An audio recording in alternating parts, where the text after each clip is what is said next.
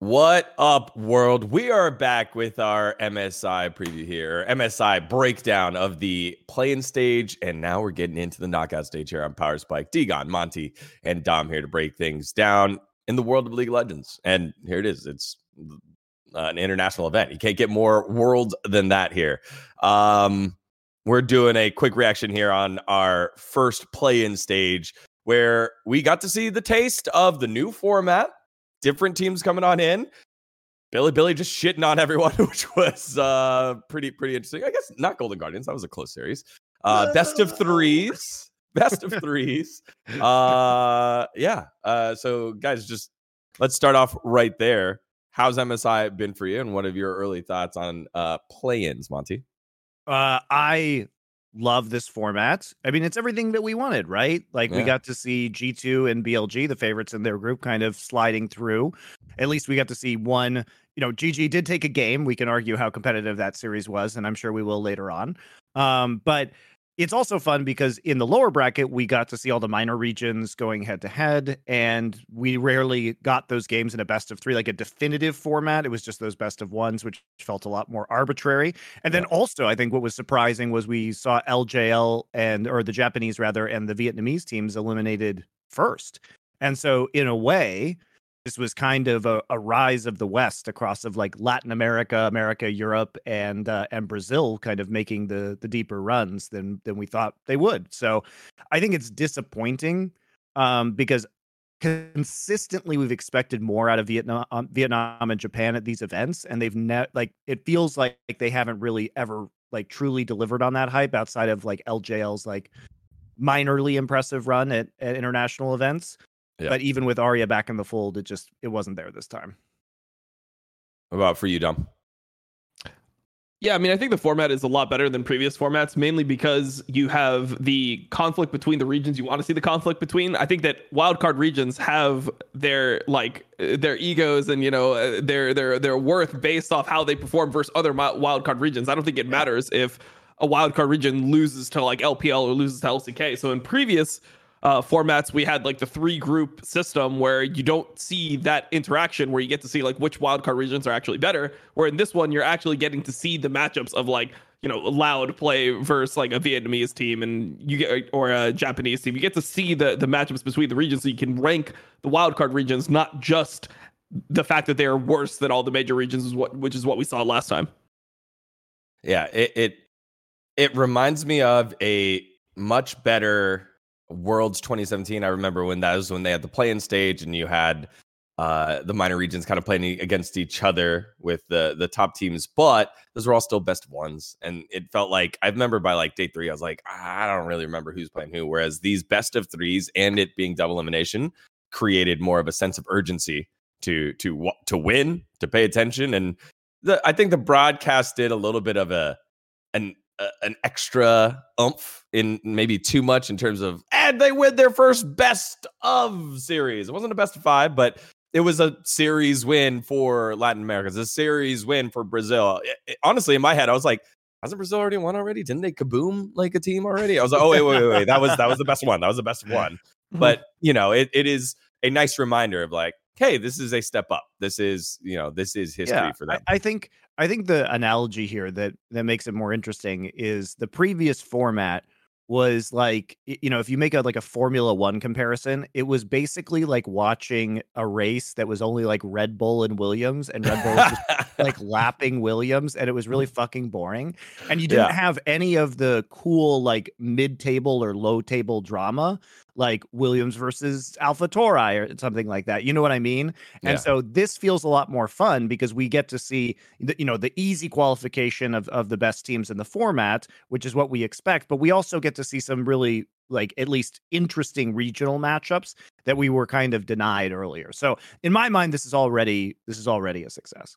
However, the cost of success for Brazil and Latin America came at the expense of 2 teams that have found international success before. And honestly, I feel like came in with expectations in Vietnam and LJL, both GAM, the best team in Vietnam that has been the best team in Vietnam for years now, and the winningest team in domestic history, other than like I think T1 in Korea, which is Detonation Focus Me and LJL. Like they go year after year. Utapon is inevitable, except they've faltered here. They didn't win a single match. I think I interviewed him, and that was what he said. He's like, that was my biggest regret. We didn't win a single match and have to go back to the drawing board again.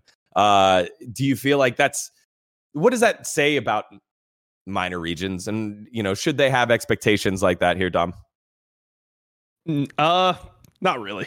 I mean, it is what it is. I think that the interesting thing about this that we can see going forward is that the supposed advantages that you have of like VCS and LJL and even PCS are not really coming to fruition. The whole reason why people think these wildcard regions are going to be better than regions like Brazil, for example, is because of the isolation of Brazil. Brazilians can only play against other Brazilians. You can't play on NA. If you play on NA, you have like 150 ping, and it just ruins the experience completely. It just completely limits your ability to learn and improve. So if there's never going to be like an America server the way that there is in VCT, where they kind of try to combine like LLA and Brazil and North America together. If there's never that, which they absolutely should do, by the way. Absolutely, I think that would be really fun. I think that would be really fucking sick for everyone. I think it would be exciting for everyone involved. I think that it showed that Brazil and LLA, even though they are limited, they're finding ways to actually get better. And like obviously, there's a lot of importing going on in these regions. If you like know CB LOL. And LLA. I mean, there was a point where I looked at the LLA teams and almost every single one has 2 Koreans on it. It was just Koreans all over the place. I mean, the team that Jose Diodo was on with Takeover, which names that people should know from LCS last year. I mean, they were playing with Sam D, who is a known player, played in Hanwha Life. He played in LPL briefly as well. So they're playing with... Fleek is in an LLA team, right? Yeah, On Fleek is in an LLA team. He was in a team that was in the finals. Like, you have a lot of talent within these regions. Obviously, in Brazil, the new signings or the new signing is Trick. So Lava, if you remember Lava from LCK, he now plays in a team called Los Grandes in CBLOL. And they're playing with Herit as a top laner, and they just subbed Herit for Trick in CBLOL. So you are getting like a lot of players going there, and I think that these imports are helping elevate the region. We've seen a breakthrough here. I think that this is a pretty significant breakthrough. The fact that LJL was the last wildcard region that made it to the group stage in 2021 Worlds. Like, even though they did go 0-6 or whatever, I mean, they were able to make it past the PCS 2 seed, which was extremely surprising at the time. Obviously, there was the issue with somebody getting caught match picking over a titty pick, but I think you love bringing that story up. Of course, it's so funny to me. I don't know. I think I've discovered the secret as to why we have these regions leveling up from Korean imports, but it doesn't happen as much in LCS. Oh, okay, so when the border wall was built, I already hate it. It had an unintended side effect of keeping the skill vampires in America. It's actually blocking them from going south into Latin America and Brazil. So they're skill vampire free right now. Yeah, I think on a serious note, I think it's also the type of imports that they get. Like, they get the imports that are still hungry to improve, that are trying to prove themselves. That's fair. Whereas a lot of LCS imports, it is kind of retirement. It is kind of a time where it's like, yeah, I mean, Pyoshik, you won Worlds. Come to Team Liquid. Do you like Marvel? Yeah, I mean, that's exactly the difference, right? True. Like, somebody who's just won point. Worlds is probably going to have less of that grit, that hunger to get back than a player like Root, for example, or even a player like Trick at this point. Obviously, Trick has a lot of accomplishments, but he just was in the military for 2 years, right? So when he comes out of the military, he wants to prove that he's still good. He wants to like grind League again. He's probably been thinking about playing Pro League for this amount of time. So I think that the difference of imports, like, instead of importing the tier 1 Koreans, they're importing like a lot of the tier 2 Koreans, which we've seen have success even globally. Like, Photon has done pretty well compared to expectations. Berserker obviously did really well coming out of challengers. So I think these are actually really good imports.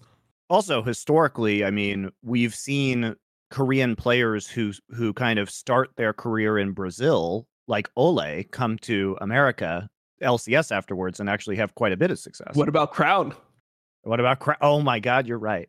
Yeah, that's a crazy one.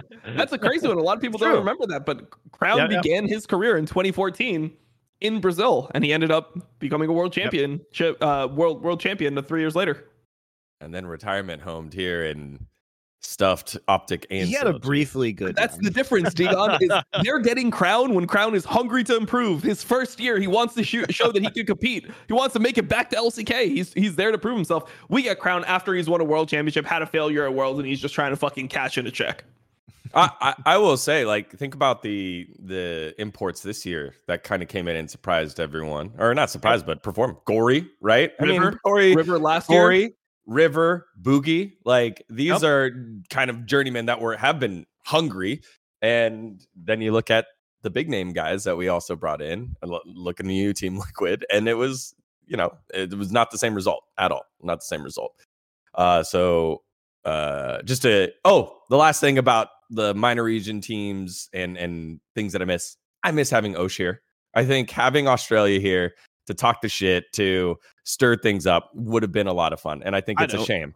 It's a shame. I hated watching them. Fucking 8 games. We had to watch them go 0-8 last Worlds. And none of the games are competitive. Like it's just a waste of time. I don't like that would be 4 You're gonna see Fudge talk some shit soon. Don't worry about it. I know. But just you can't have the Pentanet, Pabu, that whole team they're not here, you know? Unfortunately, the new format, because obviously they have a chance to get here, right? Are you guys familiar with how how OCE qualifies now?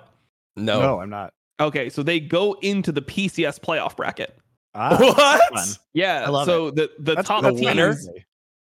So the top 2 teams go into the PCS playoff bracket. So PCS is top 6 PCS and then top 2 LCO. That's great. I actually really like that. Yeah, but they won 1 game out of 13. And they were playing against like the 5th and 6th PCS teams. So if you're like not better than the 5th and 6th PCS teams, like I don't really want to see you internationally, unfortunately. So it is what it is. Besides, nothing's stopping the Australians from talking shit from their island. You know, they have Twitter. We can still get the spice. Maybe they should do some interviews with them. They're Americans at this point. They qualify as NA players. So yeah, I'm actually come looking qualify at it right through now. NA. Yeah, Chiefs, they got stuffed. And then Team Bliss, they got stuffed. Yeah, there we go. Okay, never mind. It would have been nice to see them here. It just, yeah. I guess I was seeing a lot of Rusty and Mac and whoever Rusty's partner was. They had their finals for OCE over at DreamHack, or they had a DreamHack at the same time. So it just got me thinking about international events in OSH. So bummer, but maybe they'll find their way in the future. Okay, so that was just kind of like our quick reaction on the tournament so far. Let's now look at the future that we just saw there, the bracket draw, as we had the teams that we thought would make it through, made it through, and we've got ourselves a wonky draw. It is LEC versus LCK, both sides on the top, and LPL versus LCS, both sides on the bottom. And let me just ask you this, Dom. How do you feel like the bracket draw went?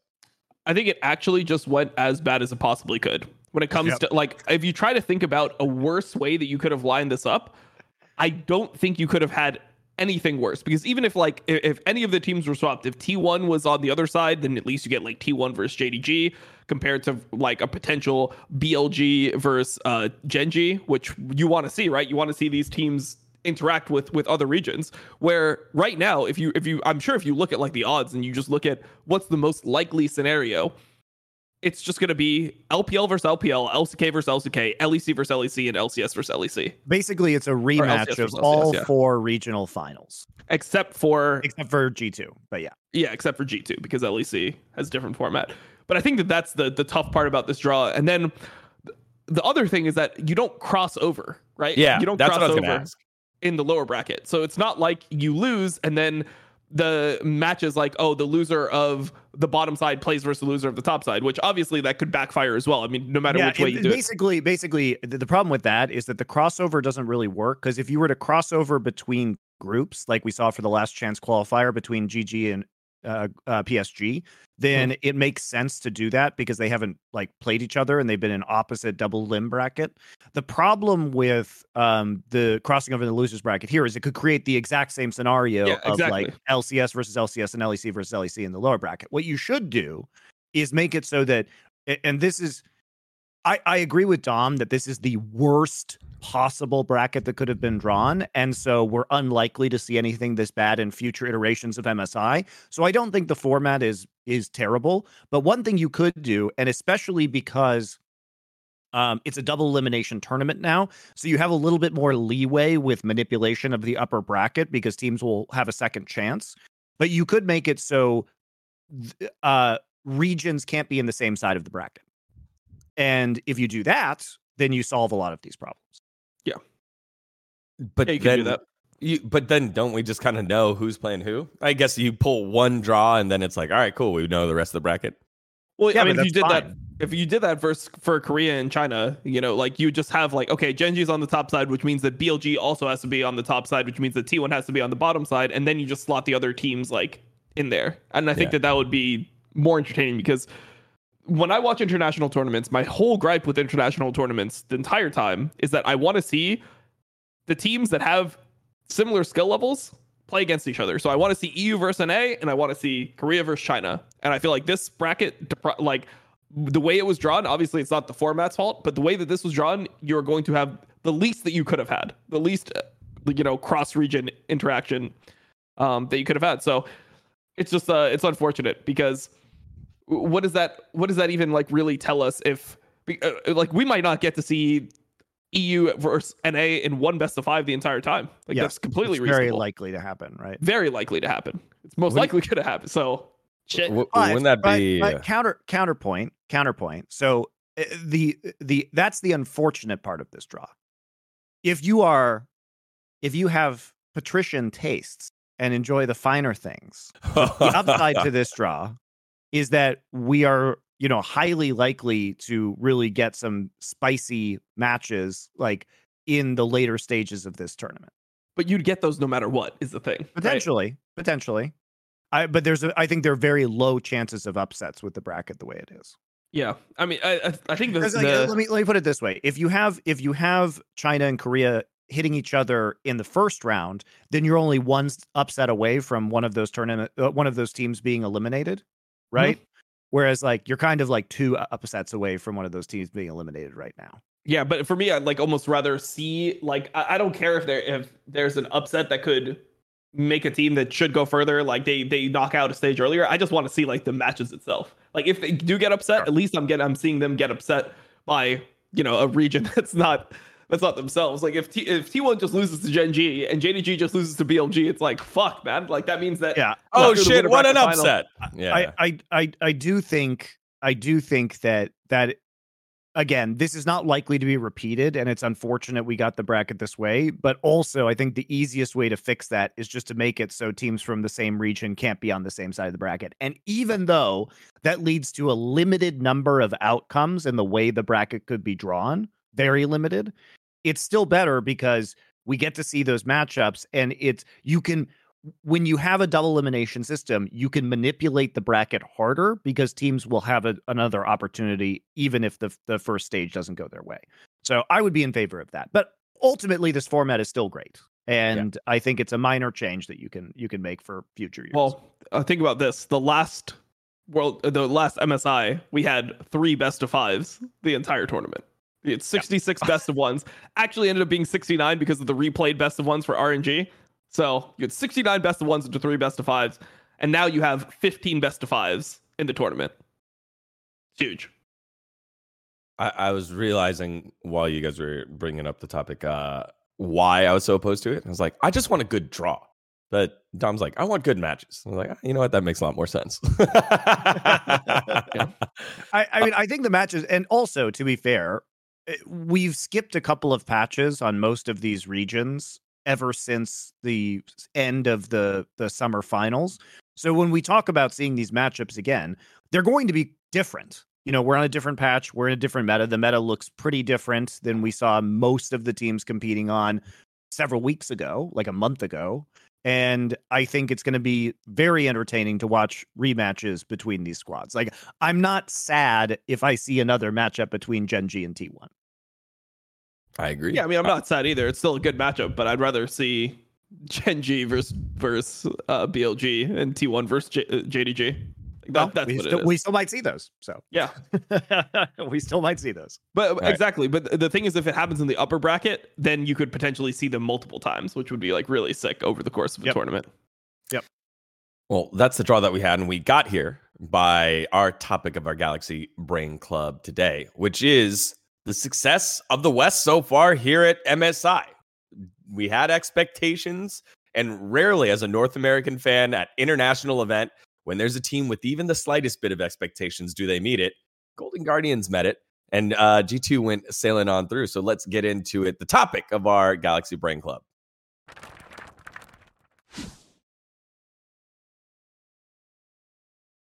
All right, so as we touched on earlier, for the minor regions, it came at the cost of VCS and LJL. And up top, G2, they look good. Golden Guardians, they beat PCS. They gave a run for the money for BLG.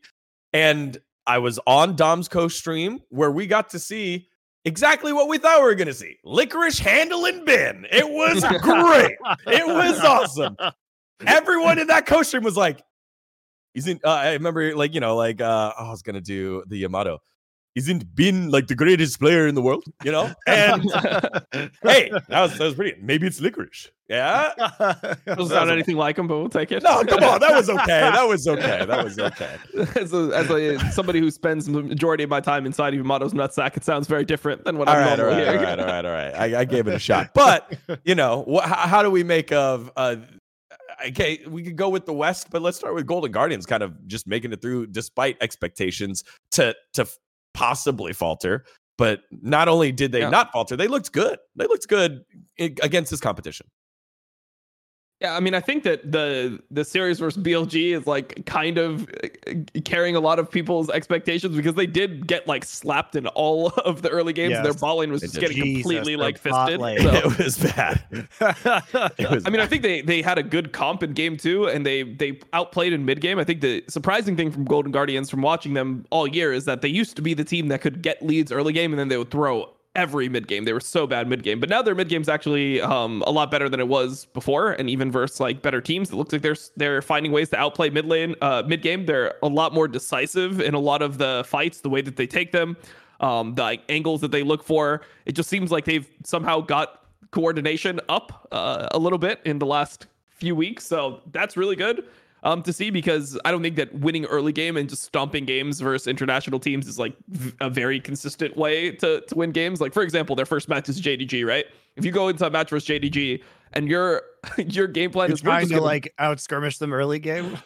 Yeah, I don't think you really want to like be out skirmishing them in like the early mid game. So yeah, I look forward to them opting into some like 3v3s in the lower part of the map. Yeah, that's going to work out really well for them. Because every time I see that, Ruler ends up with like a triple kill and then JDG steamrolls you in 18 minutes. I mean, I do think that I think the combination of players with Ruler, I think, is actually really good the more you watch it from JDG, because you have a bunch of players that are really good at setting up fights, and then you have like one of the best cleanup ADs of all time slotted into that team. So, I mean, obviously that's a different matchup, but Golden Guardians overall, I mean, they just look like they're playing better League than they were in North America. And then Licorice is just laning well. I mean, Licorice had so many issues. Like, he was bad at laning. His team fighting wasn't good. His TPs were bad. Like, he was legitimately one of the worst players. He was potentially the worst player in LCS over the first 6 weeks of LCS. Like, I don't even know who else you would throw in that category. Come on, we could say like bottom 5. We had some stinkers to kick things out. No. But especially relative to his team, dude. Like, remember relative the Lee Sin game? Come on, man.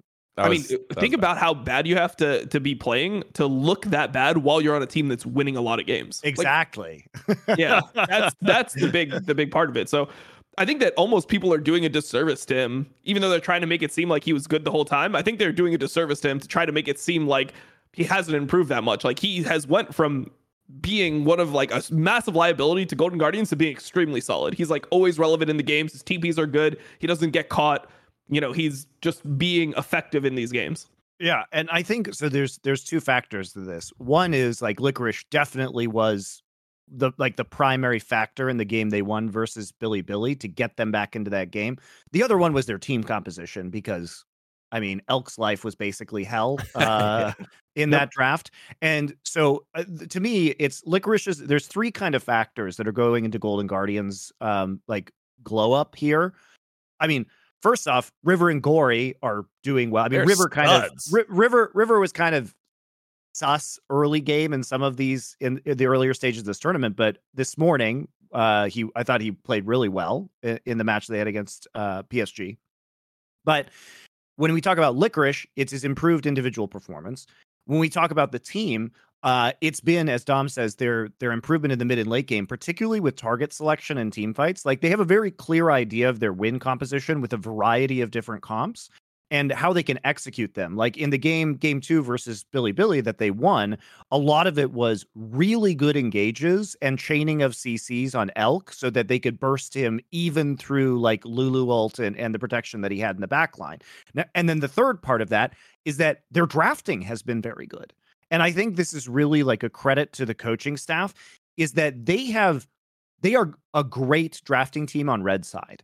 And other teams don't respect them very much. Even the casters at times were, when they were on red side, first round of the draft picking Cassante, were like forgetting that this team had Cassante banned against it in LCS for very good reasons, because they took a page out of Gen G's book where they flexed it into mid lane, and it was incredibly annoying to deal with because Gory's first versatility in the mid lane champion pool is notable. And it makes it very unpredictable for how they are going to set up their drafts. So I really like what we've been seeing from Golden Guardians, and it, especially in the PSG series, it felt like big draft diffs in all three of the games. Let's move our focus now from Golden Guardians on over to G2, who, I guess a couple weeks before the season was over, I guess their second season, the spring split for G2, it was a foregone conclusion. They were going to be the number 1 seed. They're going to slide on through, and then they faltered, right? Then we had the Mad Lions playoff story armor or plot armor where they just went in and, earned their spot. Weren't sure what we were going to see out of G2. Started off with Nautilus mid and Caps just playing whatever we wanted. But then it turns out, hey, Nautilus mid, not too bad. People are starting to use it and work through it, and they look good. What did we expect? Did G2 hit the expectations that we had of them? They didn't for me. I thought they would play better. They also had a very weak group. They did. Yeah, they had a way easier way to qualify. Like, I'm not sure that they would have done better versus BLG than Golden Guardians did with how they were playing. I mean, they were throwing really hard. I mean, they had some bad early games. They were throwing. I mean, they almost lost the game to a guy that didn't buy items level 1. Like, it was pretty rough. So they just don't look. There's something that I feel like they're missing, where before they would just snowball these games and win in like 20 minutes every time. And we saw like one of those games, but a lot of their games are back and forth. There's lots of throws. There's flips that don't really make sense. So it doesn't feel like they're completely on their game the way they were earlier on in the year, which is kind of tough to see.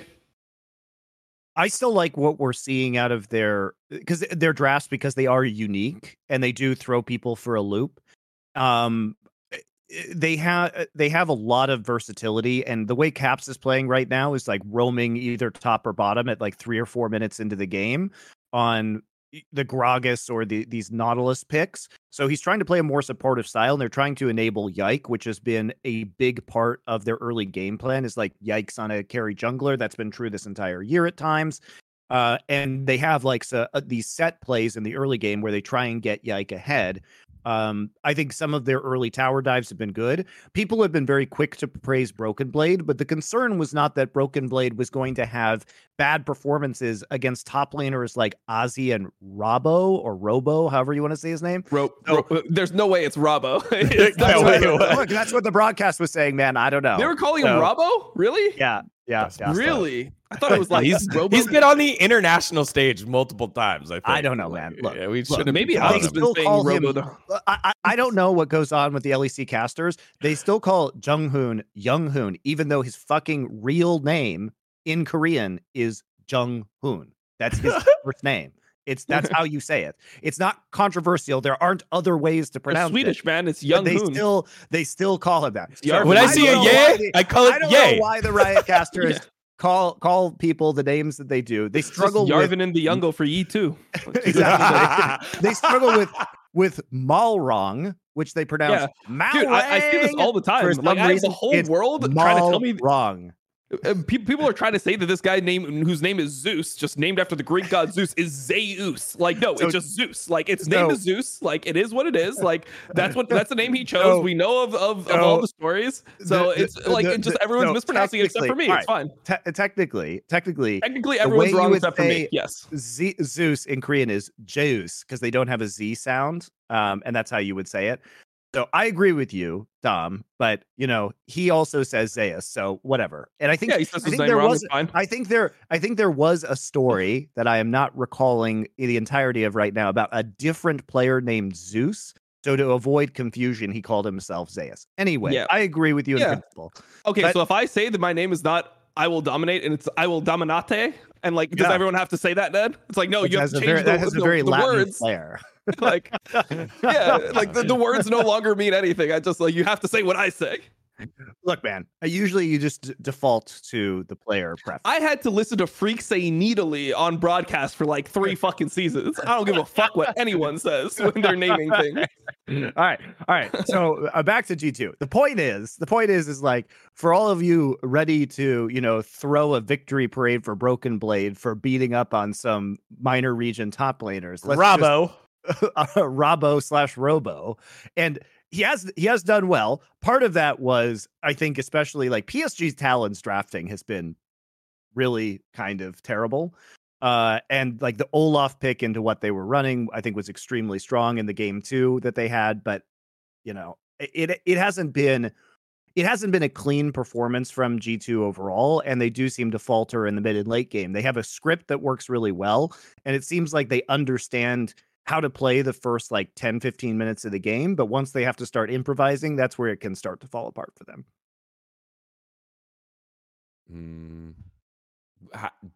Do we feel like they have the fix? Is this a fix? Is this a fixable thing? Is it just them playing down to their opponents as they normally do, or playing up when they play better teams in international events? I mean, I think Gen G is the nightmare team for them. So I don't think that we're going to see particularly compelling performances from them. Like, if you think about the way that Gen G plays, they are very used to this kind of Gragas mid bullshit from Faker, and they have found ways to really punish that early roaming play style. And you have to play against Chovy in the mid lane. And if you want to talk about a team that is extremely like good at playing macro past 15 minutes and exploiting those weaknesses, it's going to be Gen G. So I think it's a very unfortunate first round matchup for G2. Yeah, I think the same way. I think that the stylistic mismatch is in favor of G2 or Gen G here. I think G2 just they were essentially the team that I was always comparing to T1 the entire year. Like they were just a slightly worse version of T1. G2 is just slightly worse T1, and Gen G's style is very good versus a team that wants to fight you early. They're very good at just trading sides of the map, and they'll just show up at a Drake, the third Drake at like 22 minutes. There'll be a third Drake where they have like 3 items, or even a fourth Drake. I mean, they'll even give the first 3, and they'll show up with items and just out team fight you. So, and a lot of the tricks that G2 uses to get ahead are these like level 1 like set plays with weird pathing. And Peanut is very good at reading those situations. Like Peanut has faults, but one of them is not like early game pathing a lot of the time. So I think they'll be ready and they'll be able to respond to this really, really well. And I just think it's not going to be a super good matchup for G2. Well, this segment was supposed to be about the success of the West in play-ins, and we're just putting doom and gloom in the next round. They were successful, but I think it now in retrospect, as we look at the way the groups shook out and the way that Golden Guardians basically completely dominated PSG, there really wasn't a team to challenge G2. And as Dom said, they also like almost lost a game to a Brazilian team where the jungler literally choked and forgot to buy a jungle item. So that whole like invade that they did that was highly successful, where even though they got the smite off, he didn't hit level 2 because he didn't have a jungle item. They couldn't actually snowball that into a clean win. At the professional level, like that is a fucking disaster. Like you are behind forever at that point in time. And like, I think it's even worse in some ways, because when you have when you are intentionally playing a carry jungle matchup with Nidalee that you are trying to enable, when you get that advantage, that is, if you're Canyon, I mean, you just slam it down their throat for the entire game. Like, you lose the game have to be eventually, able but to do that. you're really strong throughout all of it before you lose. Like, before you lose on the Nidalee, because the game state, hates leads, so it rubber bands people back with experience and gold in the form of bounties, which is a lovely system, if you ask me. It's an objectively losing position G2 is in. When you look at the enemy Sejuani and you're both 103 with 90 CS at the same time, you feel like the game is completely lost. So yeah, I think that the G2 have to play better.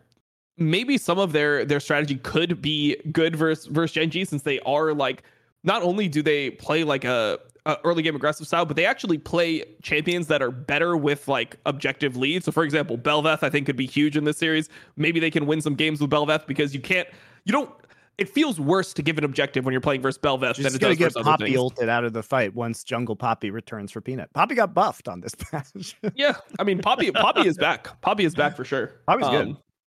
Yeah. Poppy's always the thing about professional play with Poppy is, because Poppy is just amazing if in the hands of a professional team, because you can turn any fight potentially into a 5v4, a 5v3 if you hit a good ultimate, and it allows you such intense objective controls that if you can get Poppy to team fights in the late game, she's going to be viable. And we've started to see that. And like a lot of the jungle nerfs, now obviously she's been played top lane a lot. But like the W buffs have been really good for her. The jungle nerfs have been really good for her. So she is actually a flex as well. And like, I'd be shocked if we didn't see Peanut playing Poppy this tournament.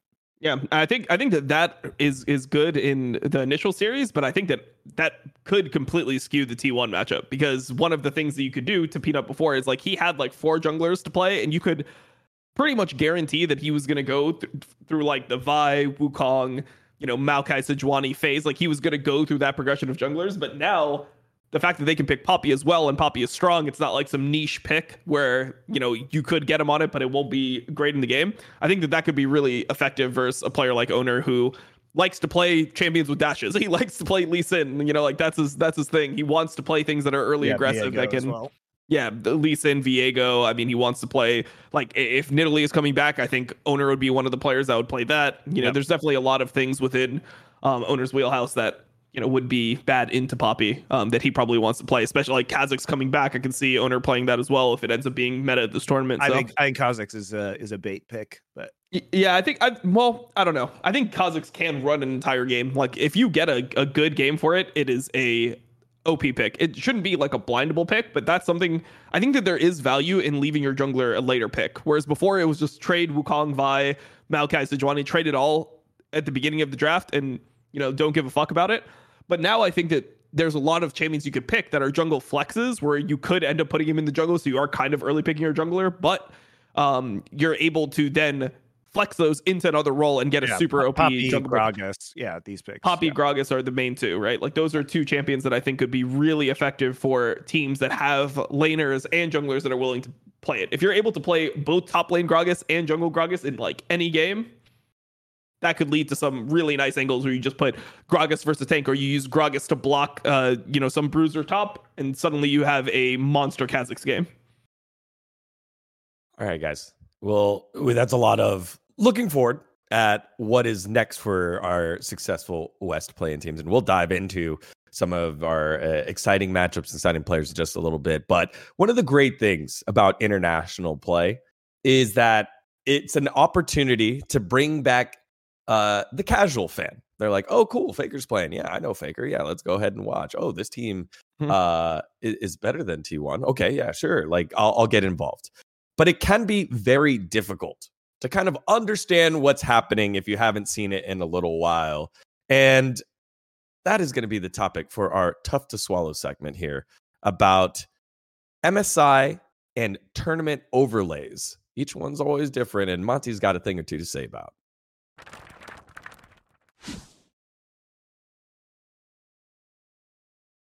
All right. So I enjoy how the different regions have different aesthetics, have different looks that you can tell immediately by the overlays in game. But my problem is that we are constantly getting different information every fucking time we tune into a different stream. So, for example, over in the LCS, we had the old FTX gold advantage. Turned out it was a pretty big disadvantage for LCS in the end to have FTX. But jokes aside, it at least showed the difference in gold between the two teams at the very top of your screen at all times, which is a very useful metric to see. Now, we could argue that gold spent difference is probably a little bit better because it actually reflects the power that any team has at a different point in time, but at least it gives you a vague idea. And, even after the FTX deal exploded, that metric has stayed there. In some leagues, we actually get to see at the bottom of the screen, in between the champions on the overlay, the difference in gold at all times between two different players position by position. Again, very helpful if you're trying to assess game state. Now, we used to get the MasterCard Mythic pop-up. That apparently has been deleted this year. And instead, what we're getting is the MasterCard gold difference at 14 minutes. Again, that's traditionally thought of as kind of the end of laning phase, so can be very useful, right? When we see those statistics, as well as the number of tower plates that have been taken, which we also see at the same time. But there is no standardization for the information that you're getting, which makes watching League of Legends a deeply annoying and confusing experience, not only for the casual fans, like Dgon was talking about earlier, but for experienced fans, where I feel like every time I watch a different league, I'm trying to desperately find the information that I can find on one of the leagues, such as gold difference for player, and I just feel like I miss that. And it also feels like Riot is intentionally gating this information from people by trying to sell it to sponsors, and if they don't sell it to sponsors, then it just doesn't exist. And that is just very, very annoying as somebody who wants to watch the game and be able to assess game state and get the necessary information you need to compare player and team performances while the game is live and ongoing. So I really wish we could have a standardized set of broadcast features around the world so that when we enter an international tournament, it's not like we're all thrown for a loop because we're not getting the same numbers on the screen. And also, even the graphical overlay is bad. We don't have the white lines on ultimates and summoner spells, so you're literally just dealing with a shaded out circle, which can be very difficult to see at times, whether somebody's ult is up or just about to come up or was just used sometimes. So the snap information of this overlay has been really hard, and I just absolutely wish we could have some sort of uniformity across the regions and across international tournaments so that not only all the information is presented in a similar way, but also even the graphics give you the same info like ult cooldowns. Yeah, we've seen a lot of improvement over at the LEC in terms of innovation while still giving you great information. I very much enjoy seeing, all right, this lane is down 0.2k, 0.3k, 300 gold, 400 gold. I like that. You get it maybe once in a sponsored part at the end of the laning phase of he's up by 400. I'm like, okay, but I mean, I just don't want to have to look at two gold numbers at the top of the screen and do math every minute of the game. It's very annoying. And it's so annoying. And they included some of the things that I like about the LEC broadcast, to your point, Dgon. So for example, stacks, so Syndra shards are now readily available. Yeah, the problem is it replaces the the rune. So sometimes I have to go back. That's true, Dob. Sometimes I had to go back to the start of the game to when they show the runes, so I'm like, oh, okay, which rune is she running? Yeah Monte is a boomer, and he wants things to be easier to look at. He's got I don't want to have eyes, glasses, okay? But no, seriously though, it's not just about being a boomer. If I'm watching this on a television, which I frequently do, right?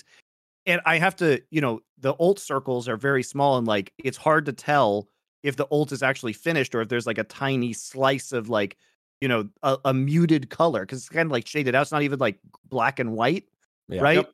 It's super hard to see. It's very hard to see. And I feel like going back to when I was casting, if I was a caster, that would drive me up the wall because I would want to be able to call out if there's a team fight and they're fighting before the ult is up. But if I'm not sure, I wouldn't be able to make that decision. Do they not just get the actual specter? Do they not just get the spectator client? No. A lot of the time you just get the live feed. You cast off a program feed a lot of the time. Yeah. Damn. Well, I agree with you, but I'd rather just insult you and call you a boomer. So I'm going to say boomer eyes. Well, you can do both, turns out. yeah. I will agree. And I'll just say boomer eyes, and Monte can't do math. So that's why he's... Look, man, I just don't want to fucking like math test, like a quick math test every 3 minutes when I could just look at a number instead. I just, it's just one of those things I appreciate that all of the regions are trying to innovate and provide, new information for their audiences.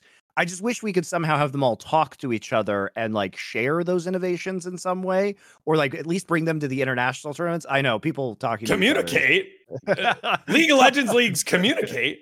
We get dictated. Have you found that annoying in your co-streams as well? Because like the old timer things without the like white line indicator really threw me off for this one. I was like, what the fuck? I haven't seen this in a while. No, it definitely threw me off. I mean, the first day they didn't even show the keystones. They just showed like the overall rune tree that the person had, and it's like, well, that doesn't tell me anything. Like, I want to know if he has spellbook or glacial augment. Like, just knowing he has inspiration is not good enough in a lot of these situations. Sure. So that was weird. And then also like there's this glitch that happens like every game where it's just like the screen glitches out and you just see like the red like defy thing. And I didn't know if that was intentional at first. I was like, is that like a promotion? Are they trying to make it like defy like in the middle of the game? But that is fucking jarring, whatever it is. So that was what I was going to say. From my time in Valorant, there's an esports overlay client or system that is used. I forgot what it was called, and it would crash. So part of me thinks, to your point, Monte, part of me thinks that the thing crashed because they're obviously doing a road show. It's not in the LEC studio, and they're doing it in Europe, which apparently nothing can fucking work in Europe. So yes, nothing works on the road in Europe. There's a new because they don't talk to each other. America has kill vampires. Europe has server vampires that just go into the tournament realm and just suck it dry of all its overlays. Yeah, so I think that's part of what's happening. So they had to go a little bare bones, but I do agree with one, unifying what stats we're going to see, and then two, if a sponsor doesn't pick up a stat or some sort of overlay, that it sucks that it just disappears. Like that's trash. Like we have the AWS win probability that keeps popping up now. By the way, I do like that. Just as an aside, like the AWS sponsorship I think is interesting, and it's much like the stuff Amazon does with the NFL, where it's like, catch probability, which like could be bullshit, I don't know, but it is fun. It is fun, I will say, to like see that win probability graph and then like have it go from like 99 to the other way. A new way to like flame players. You could just be like, how did they throw this? This was 99.3% win probability. I think it's fun. I think it drives discussion, and even though it's probably kind of bullshit, right? Because unfortunately, like what Amazon stats can say is like, with this gold and objective lead, this is the probability that teams have to win. But obviously there's so many infinite combinations of team compositions that you do need some level of expert eye test to really judge win probability. Because if you have a hard scaling composition or et cetera, it's also not taking it. I don't know what metrics they take into account, but it's probably not also based off of team data. So like if one team has a higher potential to come back, generally speaking, based on their stats. So I'd love to know exactly what they're pulling into that. I think it's probably just general game data, but I think that it would be weighted. I mean, I don't see why, like, I mean, if betting companies are able to, well, I mean, they would weight like, champion scaling and stuff like that. That could be within. Are they pulling from assign it a number? Yeah. Are they pulling from like all solo queue data? Like, I don't know what that information is, or is it just professional play data? I would assume it would be professional play data only, but I mean, I'm not sure. Yeah. I mean, the best way is obviously if you have a computer and you have like a very knowledgeable human as well helping with it. More bodies when we could just get Amazon to pay us this thing where we just put a basic stat over it. Why would we do that? That cuts into our overhead. My point is, in spite of all the flaws, I actually enjoy it. I think it's been a fun addition. It'll be the stats and the overlays will be something that also will be a I guess work in progress here for MSI throughout the rest of it, and also in the future, kind of like the brackets. I'd say the brackets and the draw. Okay, that was our tough to swallow. Next up, we almost couldn't wait for it because we were so excited to talk about how Gen G is matching up with G2. But it's time for a high key, low key, no key on our excitement for the teams and the players that are matching up against each other in the playoff bracket. So we'll see what we think are the boringest, kind of excited, and most excited matchups. Let's get to it.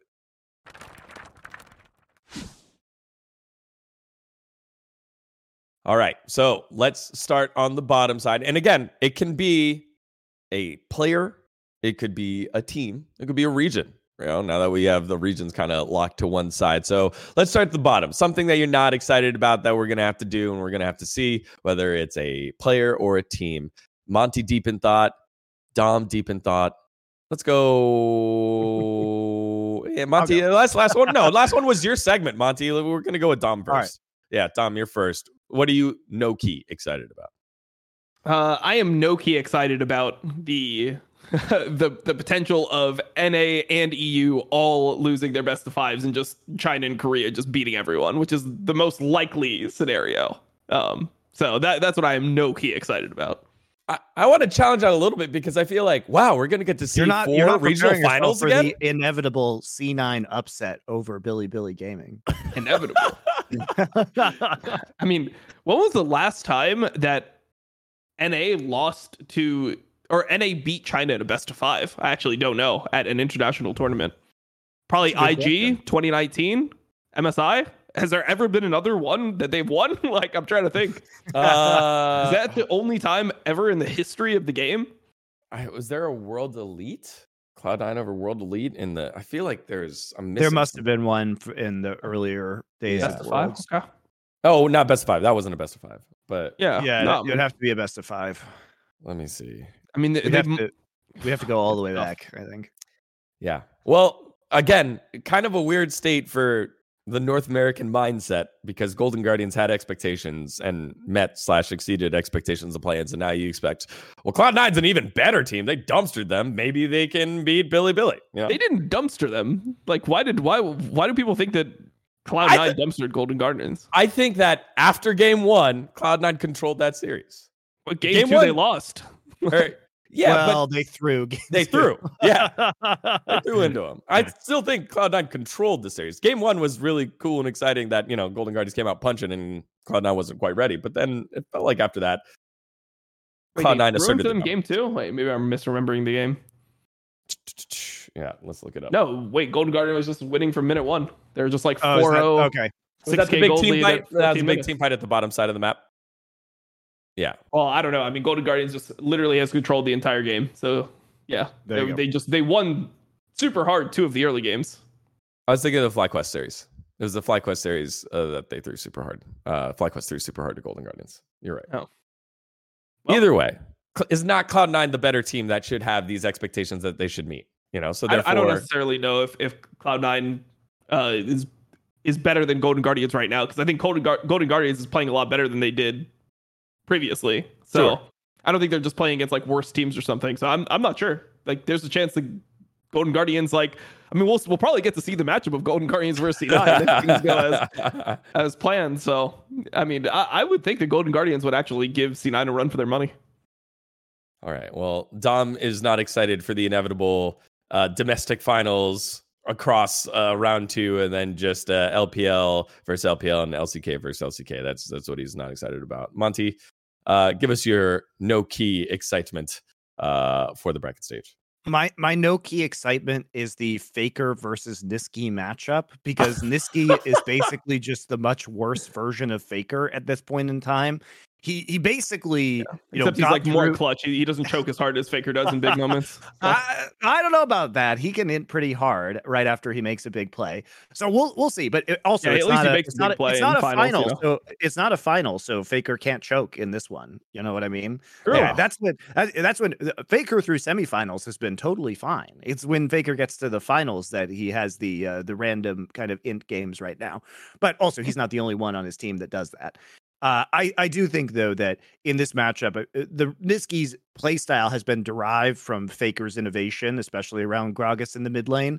And I think that matchup in particular just really bodes quite poorly because a lot of Mad Lion's strength has been on the 2v2 around the mid lane. That is also T1 strength, except they're way, way, way, way better as a team. And since it's early in an event, I don't think, Zeus or Faker are going to be having their off games like they do in finals. So I think this will be a pretty quick dispatching of Mad Lions. I mean, again, the way that the bracket shapes up, this just might be a very quick round one altogether. For me, guys, think C9 versus Billy will be closer than people expect. I hope so. I actually think the opposite. I think that people are sleeping on BLG pretty hard because they lost one game, but I think and they shouldn't have lost that game, to be fair. Yeah, and they shouldn't have lost that game, to be fair. And then also, I mean, you got to remember that Golden Guardian's bot lane was beating C9's bot lane. Like, they were, like, killing them level 1 and shit in finals. And, I mean, I think that Golden Guardian's bot lane and C9's bot lane in terms of lane phase are close. And I think that BLG just plays way better around, like, dive timings and stuff. So I wouldn't be surprised if BLG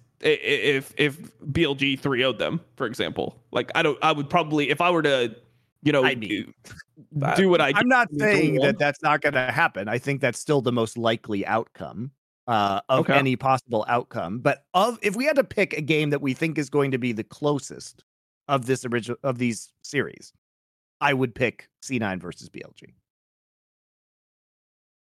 Yeah, I'm not sure what I would pick. I might pick G2 versus Gen G. I think G2 might be able to just, like, do the G2 where they play to the level of the opponent that they're facing. That's what they always do. Yeah, I mean, like, also when you look at, like, C9, for example, I think that there's a lot to be said for players that, don't have international experience. Like, Fudge has never done well at an international tournament up until this point, right? Like, I mean, he had, like, the MSI, I guess, in 2021 where he was the best player on the team that didn't even make it. Yeah, but the rest of the team was he was doing well, but the rest of his team was also doing quite badly. Yeah, I mean, I just, like, when I'm looking at, like, MNS playing his first series, I mean, even if Yagao has played poorly up until this point, I'm not sure. The solo lanes from Billy have been weaker than expected. Especially Yagao has been kind of surprising. Yeah. But I mean, also Yagao is just, like, the player who doesn't need to win lane to be effective. And I could easily see Yagao just going back to things that he played before, just set up champions and just having, the whole game ran through bot lane. Yeah, I mean, I think that G2 at least has, I mean, G2 has been Korean killers before, like they've been the team that's been able to perform from Europe, and they have a lot of people with confidence. And I think that I think it's easier for G2 to play up to Gen G's level than if, like, BLG played well. I don't know if C9 would be able to do anything, because I don't think C9 has very good structure in their gameplay. They kind of just won because they were, like, they would make better decisions mid to late game, but I didn't think that they were actually, like, better than Golden Guardians holistically. It was just they were better at certain things that are really OP in North America. So I'm not sure. I'm kind of a C9 doubter at this tournament. Yeah, you sound super C9 doubter, because I keep thinking about it. I'm like, all right, you've got multiple MVPs on this roster. You have a wealth of experience in Sven on this roster. Blabber's also failed on the big stage before, so he's getting out of the system. This is literally what he's playing and practicing for. Berserker last year at Worlds had a meta shift that shifted away from him into Fudge in the top lane, who got bodied because he was in a tougher bracket, and Fudge is very aware. I mean, he was getting bodied by, like, he was getting bodied by players that are not not bin. He was also just objectively much worse at top lane after he swapped back from mid lane last year than he looks this year. I mean, he's looked much better this year again, ever since having kind of the off season to retool back into top side. So yeah, where I agree with you is, like, MNS for sure. Like, it's like, okay, how is he gonna react to international experience? Stinker games, MNS. But the four players around him seem like this is one of the best things that you could put around. This is why this roster was put together. Like, I want to at least give it a shot. Blabber and Fudge were very good in the LCS playoffs overall. So I think maybe if you can, and also there are going to be some really interesting things that we might be able to see from Cloud9, like the rise of Olaf, which has been one of Blabber's best champions for forever. And I don't think it's meta in the jungle right now, but I think Blabber has also played it in the past when it hasn't been meta. could be an interesting flex pick. I think that's probably one of the worst picks to have into somebody like Shun, because Shun is like a kindred Nidalee player at his core. Like that is what he wants to be playing. So it's like, well, I mean, we've also seen a lot of those bans. So it depends. Yeah. But especially, let me put it this way: if they're red side and you flex it into last pick, then maybe it and you have maybe the luxury of them not early picking the jungle, or them going with a Vi first pick if you want to like bait that out, and then opting into a Vi Olaf matchup in the jungle. I think there are ways to do it, and there's certainly some interesting angles that C9 could take given the players and champion pools that they have. I think it's one of those like you got to show up and hope that they play like shit type things. Like if BLG plays like shit, then Cloud9 could win. But if BLG plays like their game, I think it's very hard for Cloud9. Because I mean, it's weird. Like when Cloud9 won the championship in LCS, I wasn't very happy with their win. I know going forward, like Fudge was like, oh, I feel way better in this team than I felt last year. I thought that they had a way more disciplined style at the end of last year than they did this year. This year, they kind of felt like they were winning by having like just better players. I think it feels like the upside is higher because Jensen was so limited in terms of his abilities as a mid laner. Like his champion pool was garbage. Like his ceiling, even though his floor was are obviously higher than I think we've seen from MNS, because like I had to watch MNS's Chase games. But I mean, his Akali game, like he just completely lost the game for them, like pretty much. Dragon fight in that second game, like. But I think MNS has had higher highs, which is what I think Fudge might mean, that the ceiling of this team feels like it's probably higher than the ceiling of the team that they had last year. Yeah. All right. That was a lot for our Noki excitement. For me, it's as much as I love the story, but we just got to see what happened against BLG, the bot lane of Golden Guardians against the bot lane of JDG. If it goes like, I'm just not excited to see Stixay and Huhi's magic run out. Like I love seeing happy Huhi clap it out, and they have great mental, but like that just seems like a bodying waiting to happen. I think, I agree with you. And I think the issue there is that if JDG has the lead in game 2 that BLG had in game, like if never you winning. swap the teams, JDG will literally never lose that game ever. So that's what's scary, is like if GG has a similar bot lane performance to what we've seen, there is no miracle comeback. JDG will just win the game in sub 20 minutes. Well, you also look at the angles that Golden Guardians bot lane, GG's bot lane actually likes to take. So, for example, in the game 1, where they end up going for set Kai'Sa into Ezreal Karma, like that's really what Golden Guardians want to do. They want to have Huhi be able to play one of his picks, like one of his special picks, and kind of like dodge the lane. But you can't dodge the lane and let Ruler get free lane phase. Ruler's probably one of the worst guys to let have a lead in a game, because he just doesn't fuck it up ever. Like he rarely fucks it up. Yeah, like if you're Golden Guardians, where are you trying to attack against JDG? For me, it's you go River and Gory and let them do that. But if you need River to come down to help the bot lane, then Gory isn't unlocked to do anything, and the leads will just slowly amass throughout JDG, and they're not going to let it go. So that's why I'm not very excited to see this one play out. All right, let's go to our next one here. Our low-key excitement here. Monte, let's start with you. What are you low-key excited about from this bracket stage? I think it goes back to what we were saying about C9 versus BLG. I am legitimately kind of low-key excited to see Fudge versus Bin.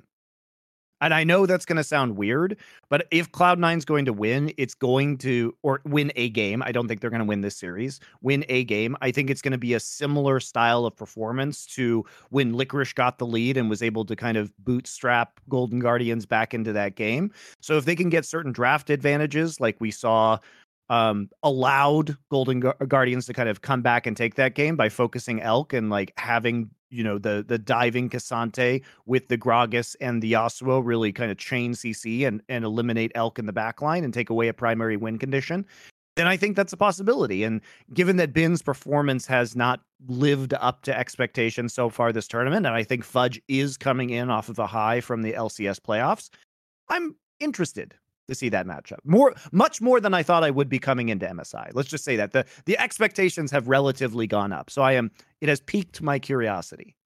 Dom? For Loki, yeah.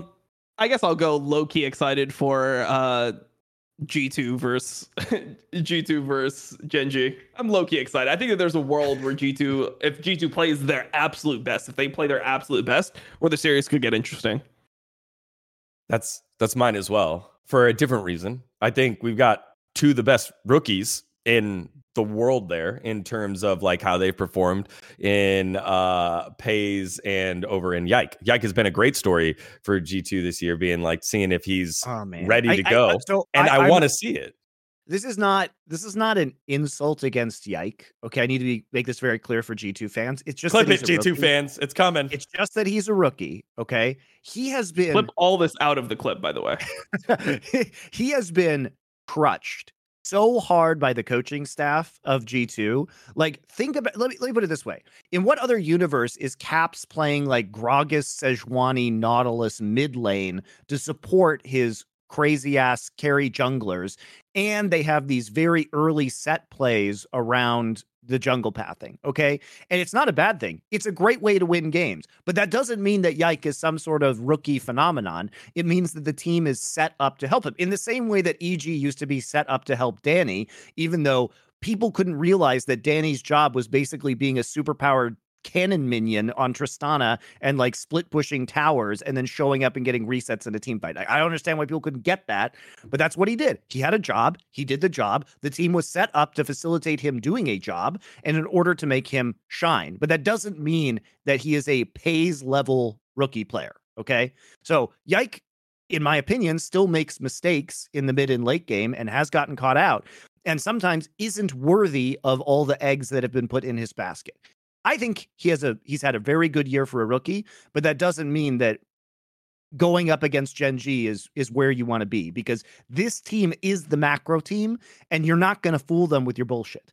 Yeah. Peanut is also a jungler that's pretty good at dealing with, like, Peanut doesn't need to be mechanically better than you to win, right? Like, that's his whole thing is controlling players at this point that are better than him mechanically, like just finding ways to be more effective and ways to outplay people that are like super good mechanically, and he really takes control of games like this. So I think it's tough, man. I think it's tough in terms of jungle matchup, but I think that there's other things that they could do to allow him to still succeed. The whole thing is when like Yike has some pretty good strengths, and you can cover his weaknesses with the other players that are experienced on the roster. Still, it's a losing proposition if both teams play on form, but like if a weak Gen G plays against a top tier G2. I mean, I think G2 when they play their best, they're the best Western team, like by far when they're actually on form. And they're unique too. They're unique. Yeah. I mean, they play their own That's style. a huge advantage. Like I watched a lot of LCK. No one's playing Belveth in LCK, right? Like you don't have Belveth picks. Sometimes, but not a lot. Yeah. Yeah. I mean, maybe you get an odd Belveth game like that in just like a random game, but most of the time, like you're not dealing with champions that snowball as hard. So G2 when they play their best, they play with a lot of flex picks. They play with a lot of unique champions and things that are that just play differently early game. This could be an advantage. Like maybe if they get a really sick, Samira angle or something, and they do the Nautilus flex, and then they have a Belveth and they just stomp the game early. Like G2 knows how to win from advantageous positions. Like if they're really far ahead. So that's kind of what I'm looking for. All right. Those are our three low-key excited. Now let's get to it. The good stuff. What are we most excited for? Our high-key excitement for our playoff bracket. Let's go with you first, Monte.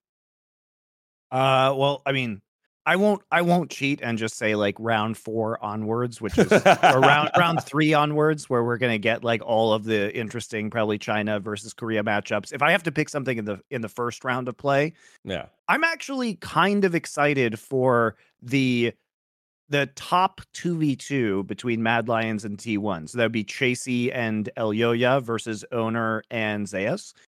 Because I think both those players, Elyoya and Chasey, were huge parts of the Mad Lions playoff run, and Chasey looked like really quite good.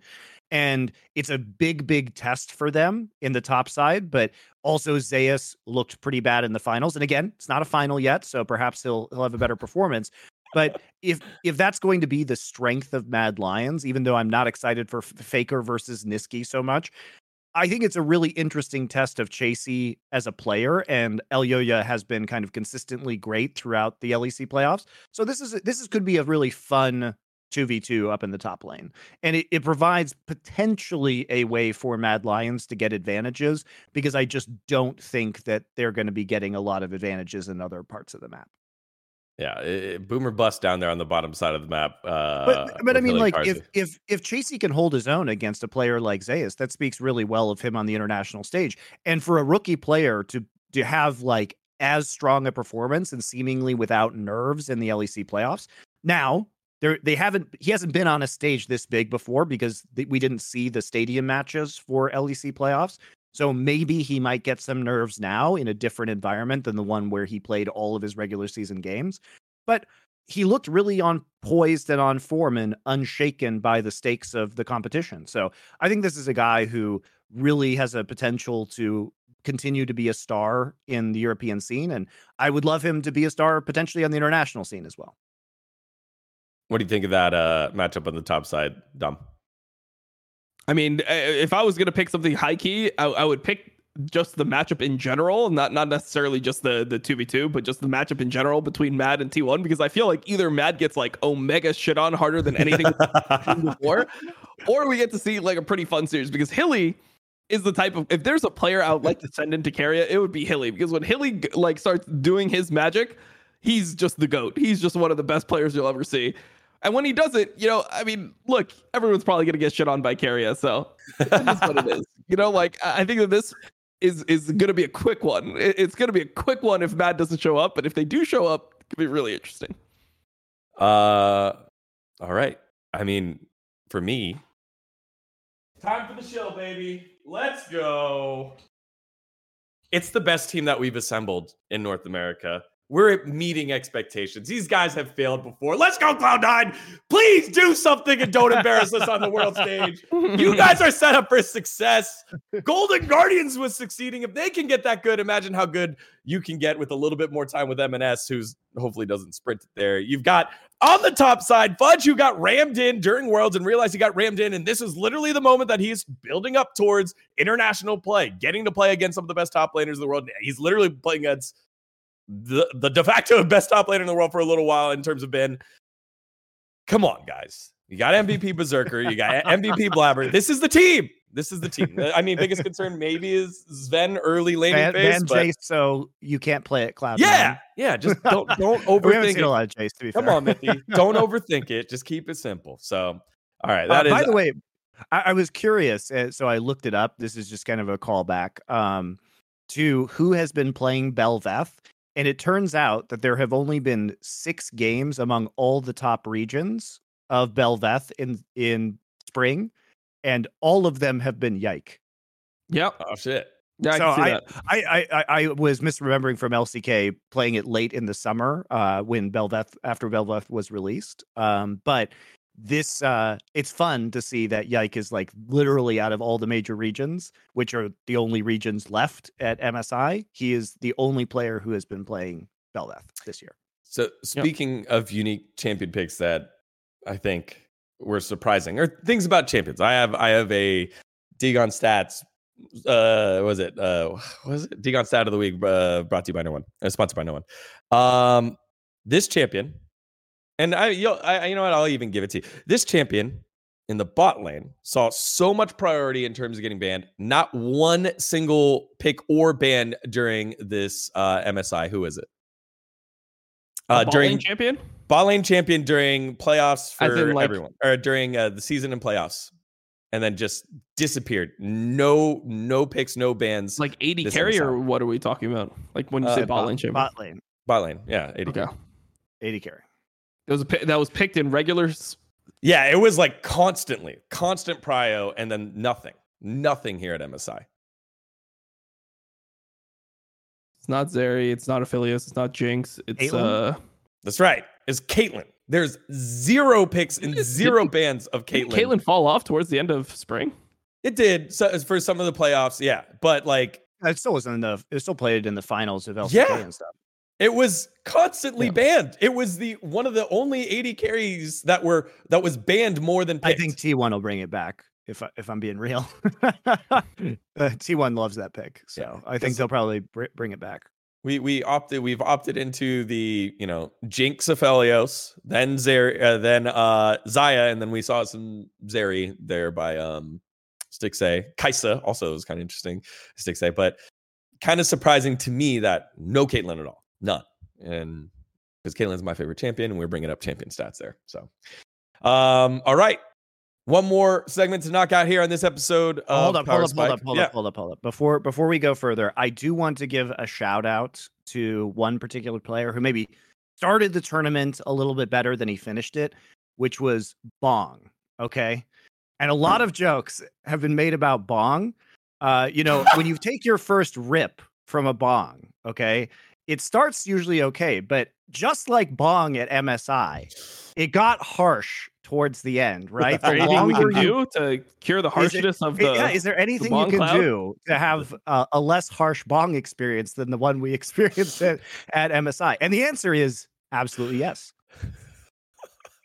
With this is the glycerin chamber from a freeze pipe Bong. And if you don't want to have a harsh experience towards the end of your rip, like Bong at MSI, you can put this in your freezer for an hour, and it will cool the smoke by over 300 degrees, meaning you can have a consistently good Bong experience, unlike MSI. So please do that. And if you want a freeze pipe, you can go to www.thefreezepipe.com and use code LFN for 10% off your entire order. There you go. Yeah, wow. Make sure to get use the freeze pipe so that you don't hurt your neck. To freeze? Like, okay. What Bong was supposed to do was freeze. Instead, he just inted on Malphite in his last series. Okay, all right. Yeah, that makes sense. All right. This is a good one. Again, that was the easiest slam dunk read of all time. Shout out to Bong. By the way, his name is Bong because his name, like his Korean name is Bo-ung. So yeah, it was. You know what? We did not get the Bo owner, but we ended up getting the Bin Bong matchup. That's the first game. That's the first game. And they were that was the featured matchup. Mercedes-Benz, that's what we're picking. We're going Bin Bong up the top lane. Come on, man. All right. Let's close out our episode here with the certified banger from the MSI Play-Ins. And there were some options. We had obviously some historic wins for some of our minor regions, but we went with, I think, the slam dunk here. It was the Golden Guardians and a Billy Gaming matchup. So let's get into it. Certified banger.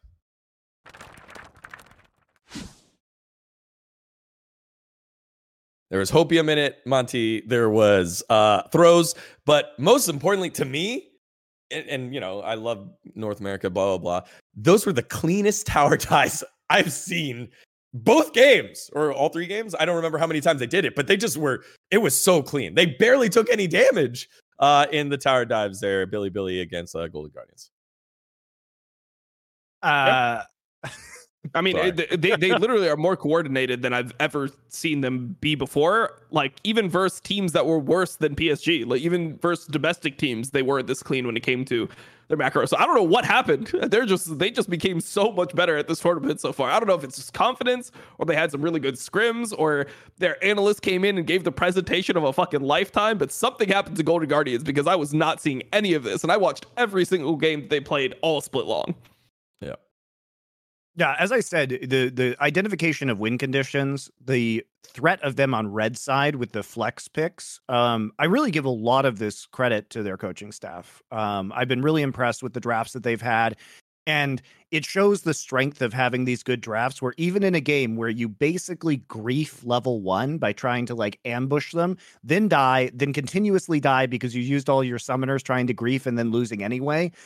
The fact that they were able to come back from this, and it was due to Licorice's advantages, and the fact that Licorice, River, and Gory worked extremely well to get the right angles onto Elk and to shut him down. But the identification of that win condition, taking his massive gold lead out of the fight, and there being no real follow-up damage.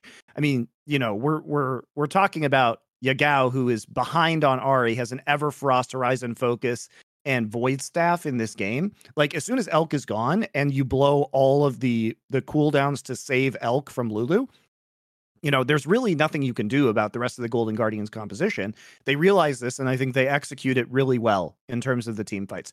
And yes, Billy has to make mistakes in order for that to happen. And it was a phenomenally large lead that was thrown. But I think inherently, Golden Guardians was able to gain a compositional advantage by being tricky in their draft. I mean, they basically picked Cassante and Gragas, which teams in NA were smart not to give them the Cassante because it makes it very difficult to draft against them. And then that enables them to have this kind of Yasuo pick at the end of the draft that sets everything up. So in my opinion, man, I really like what Golden Guardians is doing. I think they consistently outdrafted PSG in their series as well. But it's a deserved win. And frankly, you can just tell this team is having fun. Like, when he's inting, he's laughing his ass off. Like, I just look at his player cam. He's like, I died stupidly. And then he's like, I just made a game winning play. Cause he's had some like really good engages as well. So they're playing their style.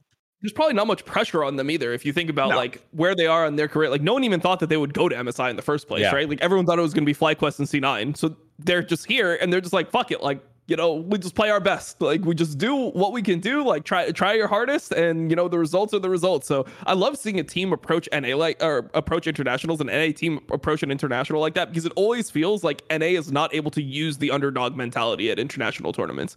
They go to the international tournament and they're like, "Fuck, I don't want to embarrass ourselves." Instead of just like use the fact that you're the underdog. All the pressure is on them. They're supposed to beat you. Have fun, do your thing, be confident in the plays that you make, and just see if you can improve throughout the tournament, see what happens. And also, play to your strengths, for God's sake. Like, at least who he is on the set, and he's like doing things that win them games with it, right?